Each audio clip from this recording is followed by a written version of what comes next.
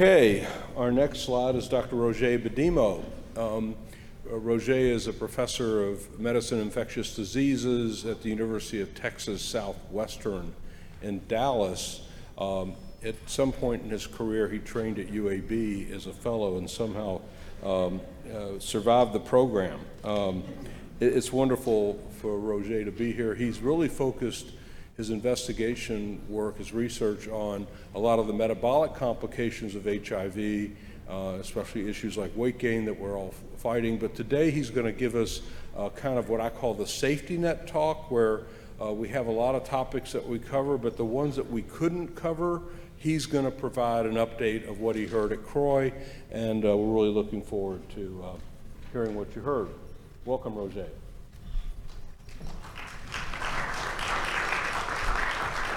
Thank you so much, Dr. Sag. I'm here because Dr. Sag gave me some remedial HIV training at UAB, and I needed those, so thank you. And actually, this lecture, in case you missed it, is also titled The Cure for FOMO, Fear of Missing Out. If you missed out on other things, this is what we're going to cover. So, and these are my disclosures. And we will look at some presentations on mortality and morbidity of people living with HIV, and then looking at use of antiretrovirals for treatment and prevention, as well as looking at complications. And we'll touch a little bit on COVID and Mpox. So the first one will be the trends in survival of people with HIV, then antiretroviral use for PrEP and HIV care, and then prevention and management of OIs, as well as updates on COVID and Mpox. First part, we will look at just how are we faring in doing what exactly we're supposed to be doing when we care for people with HIV, allowing them to live long and healthy lives. So it looks like even before they get to us, they're faring just fine, better than they used to. This is a dramatic decline in the mortality among people entering HIV care up to 2012 in this analysis. So as you notice at the end of that graph, there is still a gap in survival. It's closing that gap that is our task, as we think that antiretroviral therapy is the low-hanging fruit now. We can almost convince someone coming to our care that if they adhere to the antiretrovirals we're giving them, or if they don't tolerate them, the next regimen, they will be virologically suppressed. So that's the low-hanging fruit, and it's been picked by shorter people. So taller people should go for the high-hanging fruits. And how has this gap narrowed over time? We had so-called highly active antiretroviral therapy since the onset of use of protease inhibitors in the mid-90s. So if you look at the curve in gray, this is the survival of people with HIV from 1996 to 1999 compared to the curve in yellow or orange at the top, people without HIV. You see there was quite a gap, and that gap has narrowed in the 2000-2005, the blue curve, and narrowed even further from 2006-2014. So has it closed? Not quite. And this is why the follow-up analysis presented at CROI a couple of months ago suggests that that gap actually has continued to narrow. This study makes 2 points. Not only do we pick up from where that Danish study left off in 2014-2016, and see that the gap has continued to narrow in the rate of all-cause mortality per 1,000 person years continue to decline. But we also look at, if you look at the bars on the right, you see that there is a lower and lower representation of AIDS-related causes of death. That's the red at the bottom, with everything else, the non-AIDS, at the top. Those non-AIDS are cardiometabolic complications and non-AIDS cancers, by and large. So, and even within that time frame from 2016 to 2014 to 2019, you see that every couple of years, as the graph shows, we had a decline in crude all-cause mortality rate in people with HIV. It's another analysis presented at CROI. So we see from 2014, 2015, 2016, 2017, and then 2018, 2019, decreasing mortality, but the gap persists. And what accounts for the persistent gap? It's the non-AIDS comorbidities and complications, cardiovascular disease, and others.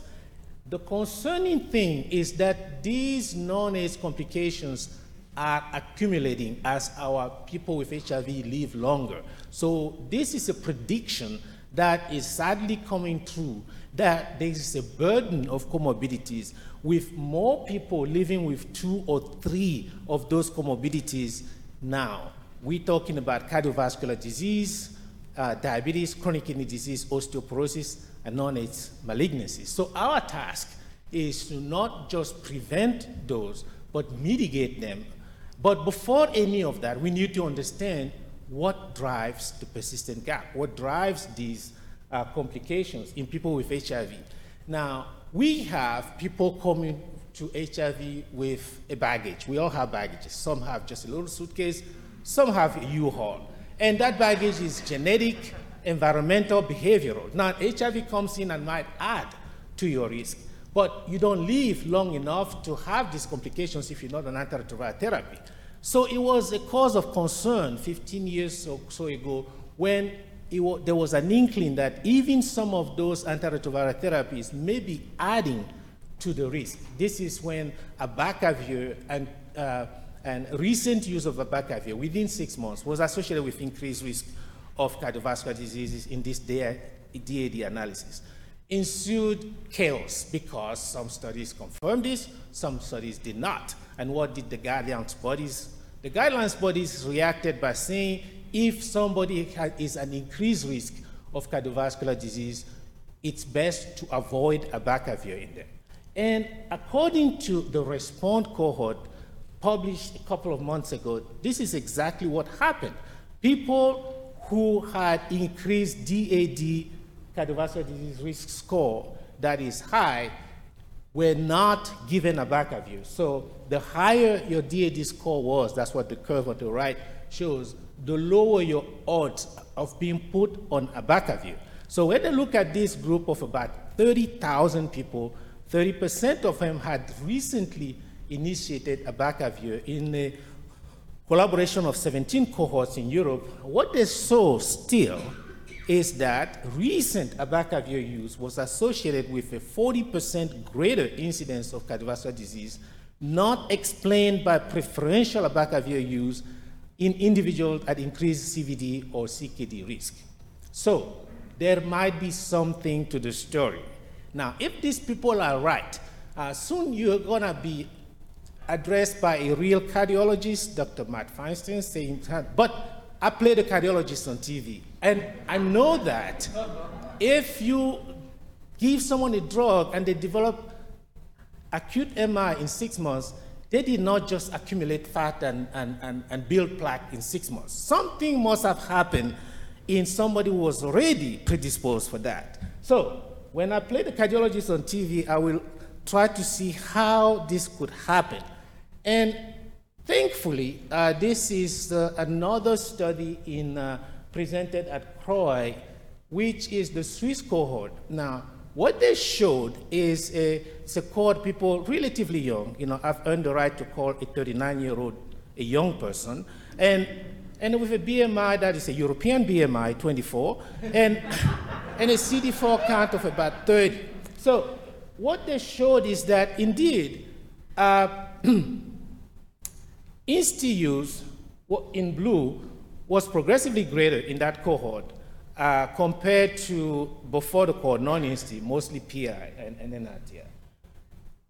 While in the uncontrolled analysis, they confirmed what the RESPOND study showed, that exposure to INSTI or cumulative use of INSTI was associated with an increased risk. When they controlled for all these things, including calendar year where the treatment was started, they found that there was no increased risk, which led a collective sigh of relief at CROI a couple of months ago. Now, this is one cohort analysis versus another one, the truth may be the same epistemic chaos we had with Abacavir in 15 years ago. We'll see. So this is where I get to play the cardiologist. So I say, okay, if you develop cardiovascular disease within 6 months of starting Abacavir, if that is true, it probably means that you already had a plaque somewhere, and the proximate event, so it wasn't atheroma formation that was that was induced by Abacavir, but the proximate event, which are plaque instability, maybe inflammation made the plaque unstable, maybe the drug made the plaque unstable, or thrombosis, which is the final blow. So does HIV promote either of those three steps? Yes, we've seen that HIV promotes an atherogenic lipoprotein profile, HIV promotes dysfunction, and if you have LDL that goes down in the subepithelium, they get gobbled up by macrophages, they become foam cells, and there are fatty streaks, and that's the atheroma formation. However, there's a cleanup mechanism.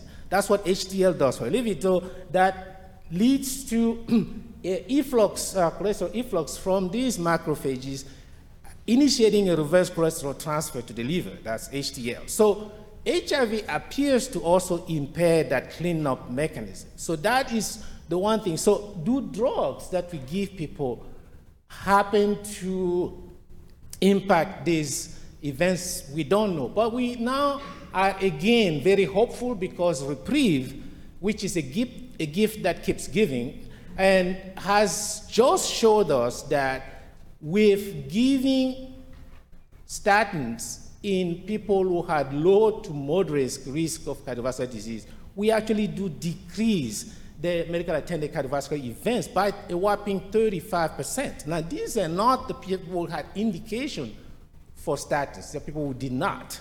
Now, when I saw this, I went to my PCP and asked him to please put me on a statin. And because short of putting on drinking water, if this is true, we probably need to understand what are these statins doing. It's possible that it's not just decreasing your cholesterol. Now, they have pleiotropic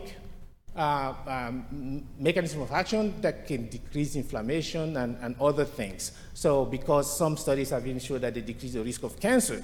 And I'm sure Reprieve is a gift that will keep giving by showing us what else those statins did to the people with HIV. With 7,700 people, we really have the chance to show a few things. Now, let's go back to Africa. Now, unless we are living in Iraq, or under Iraq, you know that in the past 4 or 5 years, we've been challenged with understanding why some people who take antiretrovirals develop a significant weight gain. And we know that these people are more likely to be Black or Hispanic. We know that these people are more likely to be female. We don't know a whole lot else. Now, the ADVANCE study, which is very aptly named because it did advance our knowledge on this, showed that if you took dolutegravir plus TAF FTC, that is in red, you're more likely to gain weight than if you take dolutegravir without TAF with TDF.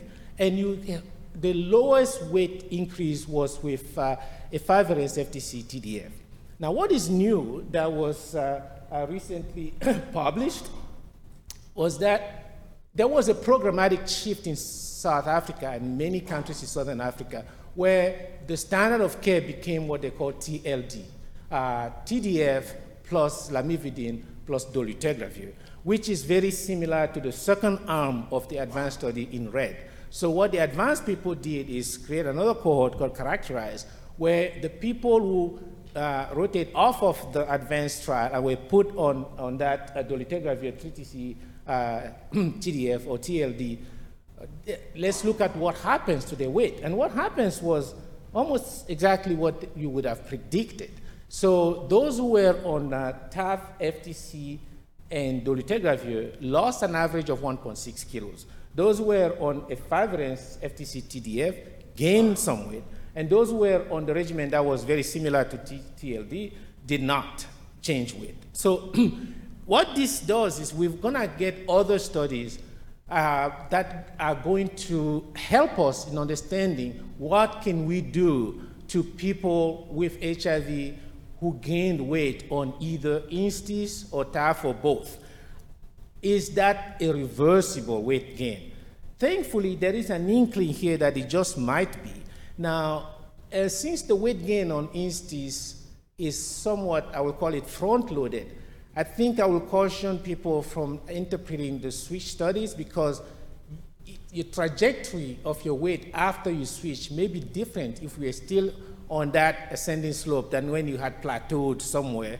And so we will see. So this is what the characterized cohort showed us. Now let's look at the use of antiretrovirals, either for pre-exposure prophylaxis or for managing treatment-naive or treatment-experienced patients. We make a few points, one of which is the long-term benefit of starting early, and the other one being, what exactly do we do when the going gets tough? Now, first, forgiveness. We all like forgiveness, and this is an analysis of people who took cabotegravir for PrEP, cisgender women. This is HPTN 084, a sister study, literally, of HPTN 083 for MSM and transgender women. And what that showed is they looked at cabotegravir concentrations in people who had delayed injections, either delayed or second injections that occur 8 to 14 weeks after the first one, or any subsequent injection after the second injection that was delayed by 12 to 18 weeks.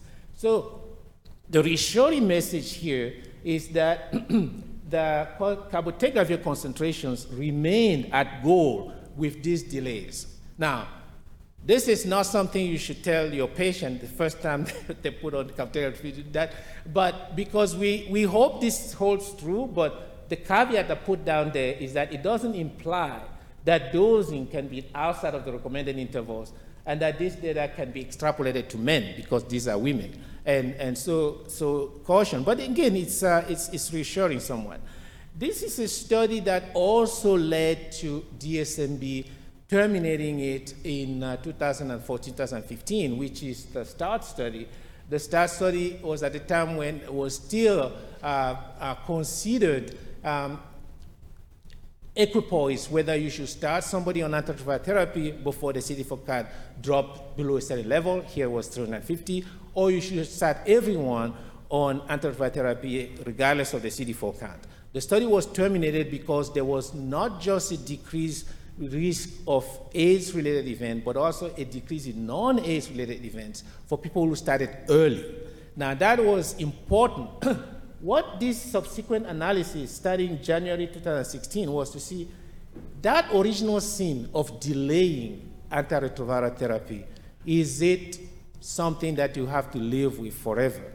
Maybe not forever, but it has long-term effects according to this. Starting 2016, even from 2016 on, the hazard ratio of these serious AIDS and non-AIDS events was still somewhat higher in people who delayed than those who started early. So starting early is beneficial even for the long haul. Now, when the going gets tough, another thing that is getting somewhat interesting in antiretroviral therapy is that most of our studies, most of the data we have now on what to do in the first and second failure are studies that come from resource-limited settings in Africa and others. And we have the Nadia and Vicent before this, and this is the DF2. And in those resource-limited settings, most of the programmatic HIV management was with NNRTI. Now it's changing to TLD in most people. So what they set out to look at is what happens in people who are receiving first-line NNRTI-based regimen for more than 6 months, and they had a treatment failure with a viremia of over 500, and no previous PL-INSTI exposure, and no hepatitis B. So they first randomized them to receiving darunavir, ritonavir plus 2 NRTIs, more standard, or dolutegravir plus darunavir, ritonavir. And when TLD became the law of the land, they added that third arm in blue at the bottom, dolutegravir plus 3TC or FTC plus TDF. So what happened was that both darunavir plus, dolutegravir plus darunavir ritonavir and dolutegravir plus either 3TC or FTC and TDF were non-inferior to the more conventional standard darunavir ritonavir plus 2 NRTIs. So all may be effective options after NNRTI failure. So, so it's important that, you know, when we first explored the concept of dolutegravir plus a boosted PI, that was with the first generation dolutegravir, raltegravir, didn't fare so well, but it looks like dolutegravir plus boosted PIs may be a viable option. Now let's look at the prevention and management of opportunistic infection. And so we've got a PEP on our step, thanks to doxycycline. And we also can look at how to manage what is really, really a problem still in Africa, which is cryptococcal meningitis in people with HIV. So STI remains a big problem in people with people on PrEP. Even the screening that is being done every 3 months or so has not significantly limited the incidence of STIs. You see here that in this study, 290 MSM initiating PrEP, 41% of them were screened per guidelines, and 25% had at least one STI. So this is something that we probably should do something about. And thanks to doxycycline, first presented at IAS,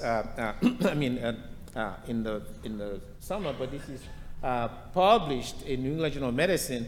We show here that in men who have sex with men and transgender women, either with HIV or on PrEP, taking doxycycline 200 milligrams within 72 hours of a condomless sex decreased the incidence of STI.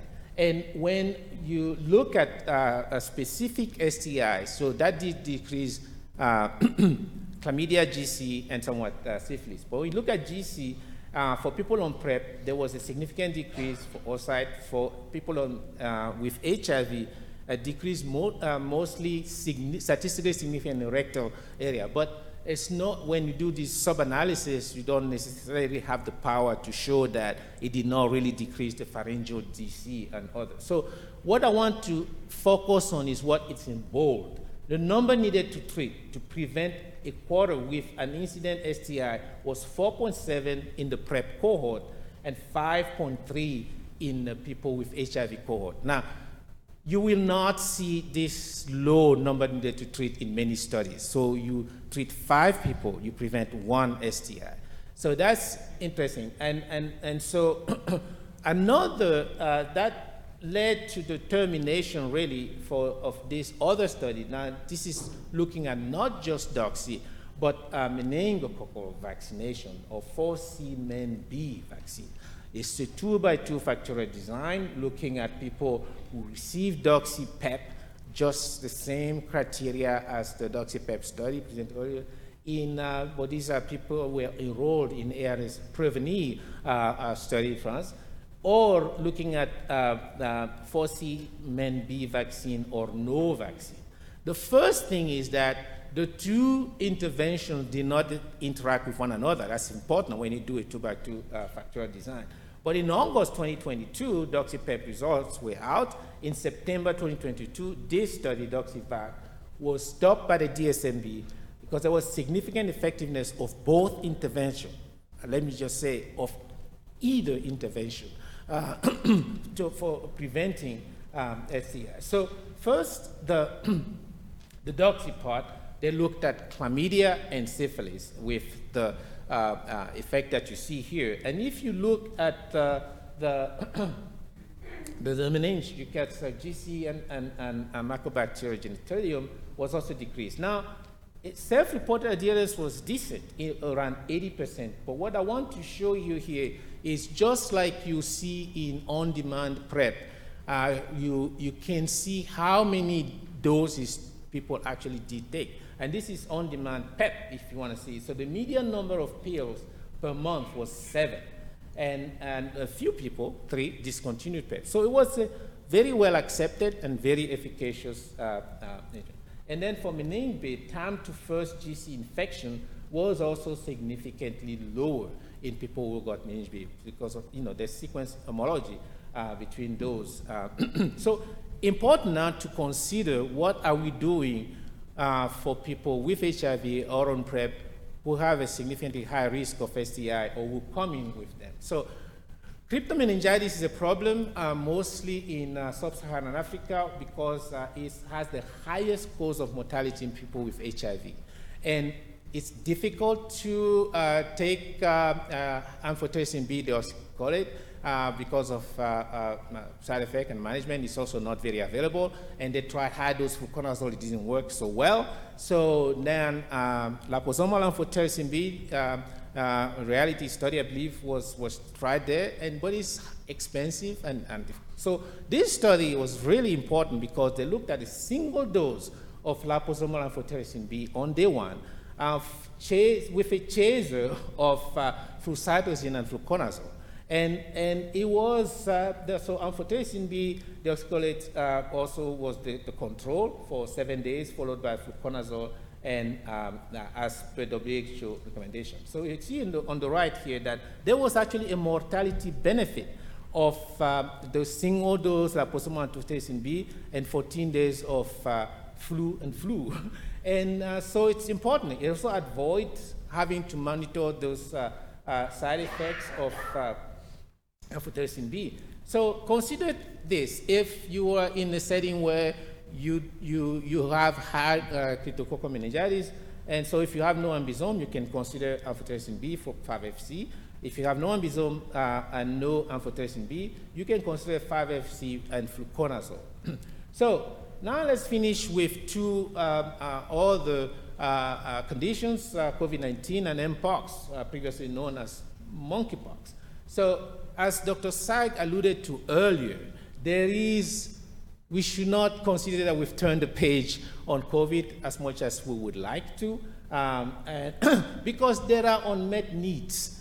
The first unmet needs I will draw your attention to: how do we prevent COVID on people with immunocompromised conditions? We take vaccines. Vaccines don't tend to work well with them.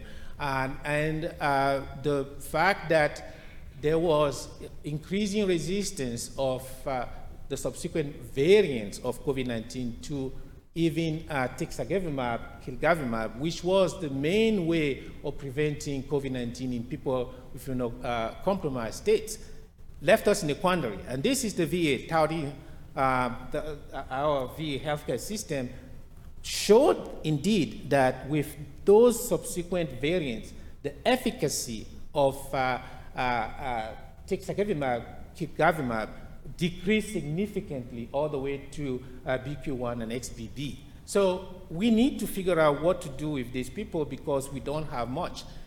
Entered in ECME 2023 a newer monoclonal antibody, AZD3152, which had potent neutralization of all the variants that we have thus far, and in a hamster study, not just decrease the virus of genomic mRNA levels in hamsters, but protect against weight loss of these hamsters and reduce lung pathology. So just when we thought we had no monoclonal antibodies left, we have this one that probably will work. That's why these guys had a very ambitious name of Supernova for the trial that they want to look at this, and it's ongoing. We'll see if it's really going to bear the fruits. Again, I'll finish with what Dr. Saig was mentioning about the XBB 1.16. This is a variant with unique characteristics. It seems to be a lot more transmissible. In India, it just overtook in a very short order. And here, as of last week, it was already in about 10% of infections in the US. Now, it has a greater growth advantage. It had profound immune evasion that is comparable to the XBB1 and 1.1. But the preliminary findings is that it has unique clinical characteristics. It infects younger people. It causes conjunctivitis, things that we haven't really seen in other COVIDs. And then finally, Mpox. 2 points about this study of Mpox. The point number one is people with advanced HIV have unique presentations of this Mpox. You have massive cutaneous and mucosal lesions, lung involvement, bloodstream infection, and the mortality was really proportional to the CD4 count. People with CD4 over 200, none of them died. CD4 count less than 200, 15% mortality, less than 100, 27% mortality. Those are significantly higher mortality. So that's the point number one. Point number two is that when you do have these people with advanced HIV and Mpox, be careful with initiation of antiretroviral therapy. There is Mpox iris with a clinical deterioration after ARV, more than 50% mortality. So this is something that we still need to be on the lookout for, and thank you. I'll stop here. Thank you for your attention.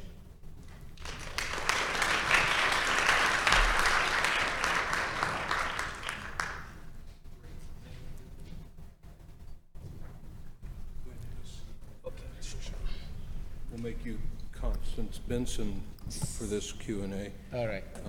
I'll take Constance Benson on TV. So again, feel free to come to the microphones or send in your questions on Slido. That seems to be working pretty well. So the first is, would you advocate starting all HIV patients treated or untreated on statins after a certain age? And we're going to get to that in great detail in our final talk today. May I punt? Yeah, it is, of course, we will understand that a lot better. All I can say now is that with the press release, we had a significant decrease in event in people who had low to moderate cardiovascular risk. And when the data is parsed with more granularity, we will probably answer more of those questions.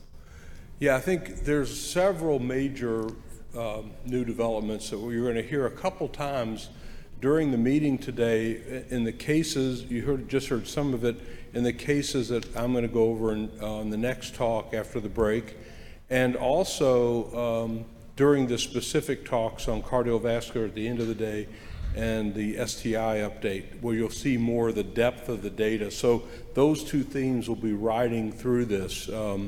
In terms of doxycycline, in terms of starting statins and that type of thing.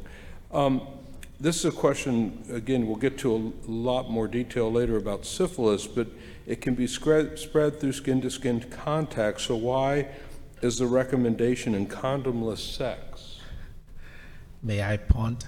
Yeah, you can punt. So yeah, Dr. Wokolski will really discuss that a lot more. And then we can only infer from the population that was included in studies. Now, I cannot tell you what would have happened if we had any sex, not just condomless, but that point is well taken.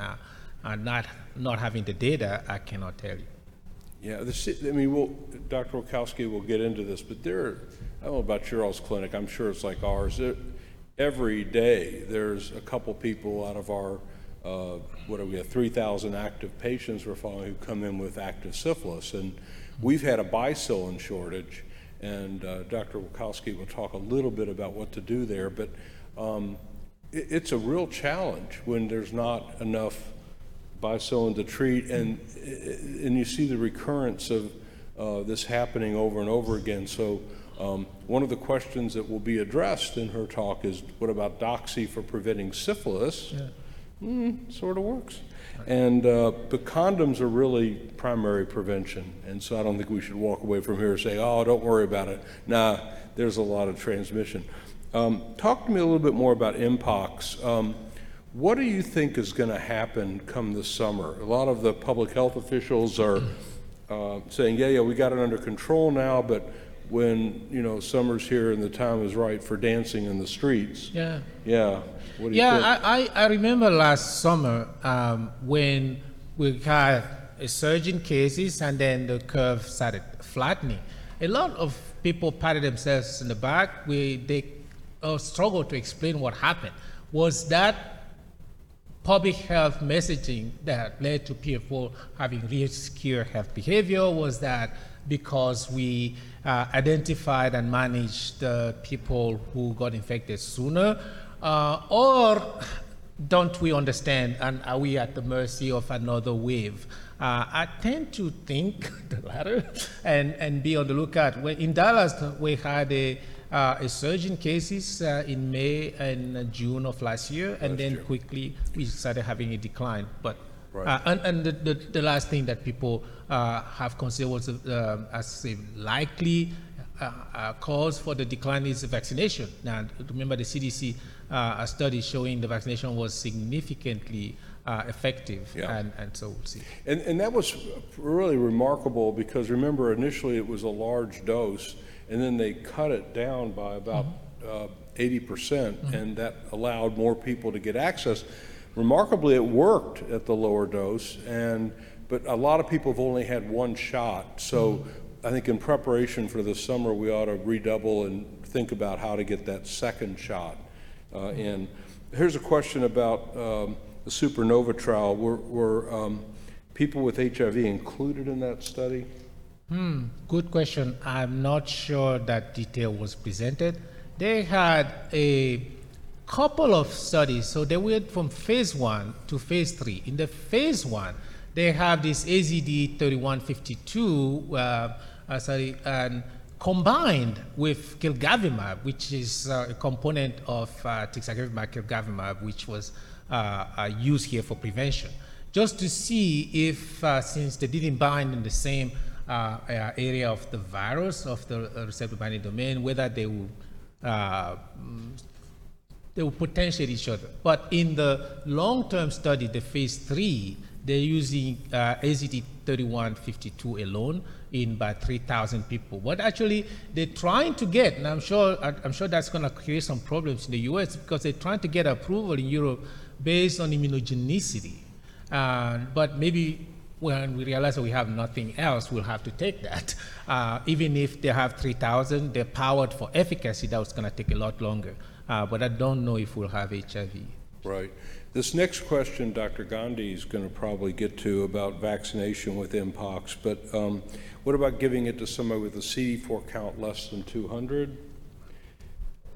That's the group that's really at the highest risk, right? They're the ones who, there have been, I don't know, 57, 60 deaths in the United States from Mpox. Almost all of them are in low CD4 counts. I think ideally you'd like their viral load controlled, but the CD4 count itself is Now, I would like to you, if I said I knew the efficacy of the vaccine in that group, I hope somebody here has the answer. Dr. Gandhi will be talking about that. So this question is more of a statement that we've had 4 cases of Mpox in the last week at Northwestern. Wow. Okay. All right. Vanguard. Yeah. Just in the past week. Wow. Okay. Well, heads up. Heads up. Okay. Was the high mortality rate with Mpox iris among those with new diagnosis of HIV or untreated immunodeficiency? This is something CROI Orkin presented a couple of months ago, and I think, if I remember, I don't remember her showing that data, but I remember when she was studying that study, she sent everyone notice that if you do have anybody with HIV who had Mpox, contact her to create a cohort. I don't think that was limited to people who had just acquired HIV. I think it was all comers. And again, Dr. Gandhi will be getting into a lot of the vaccines and the efficacy, but generally speaking, there can be, for sure, an iris-type reaction. And the deaths are pretty miserable deaths. I mean, it's pretty awful, but you want to get TPOXX to them, et cetera. But what percentage of people? What percentage of people? I mean, the mortality was 57%, but what? No, not 57%. Just 57 total deaths. No, but it was 57% mortality. But what percentage of people developed iris? Who got iris? Right. Yes, good question. I don't know what percentage got iris, but if you got it, the mortality was very high. Let me see. I will get it. We can look at it and get back to you and cover it again when Monica talks. Okay. And then this is a doxy prep question, which again, we'll get into more depth as we go through, but basically somebody on PrEP and not HIV infected, but has frequent chlamydia infections, say, maybe once a month. That's someone who you would do this for, right? Definitely, yes. Yeah. Yes, because for a couple of reasons. It did work to decrease chlamydia, but also chlamydia often comes with GC, so he has a companion a lot of the times. But I'm sure that Dr. Landowitz and Dr. Wokorski would expand a lot more on those. Okay. There's not any other questions that I see coming in.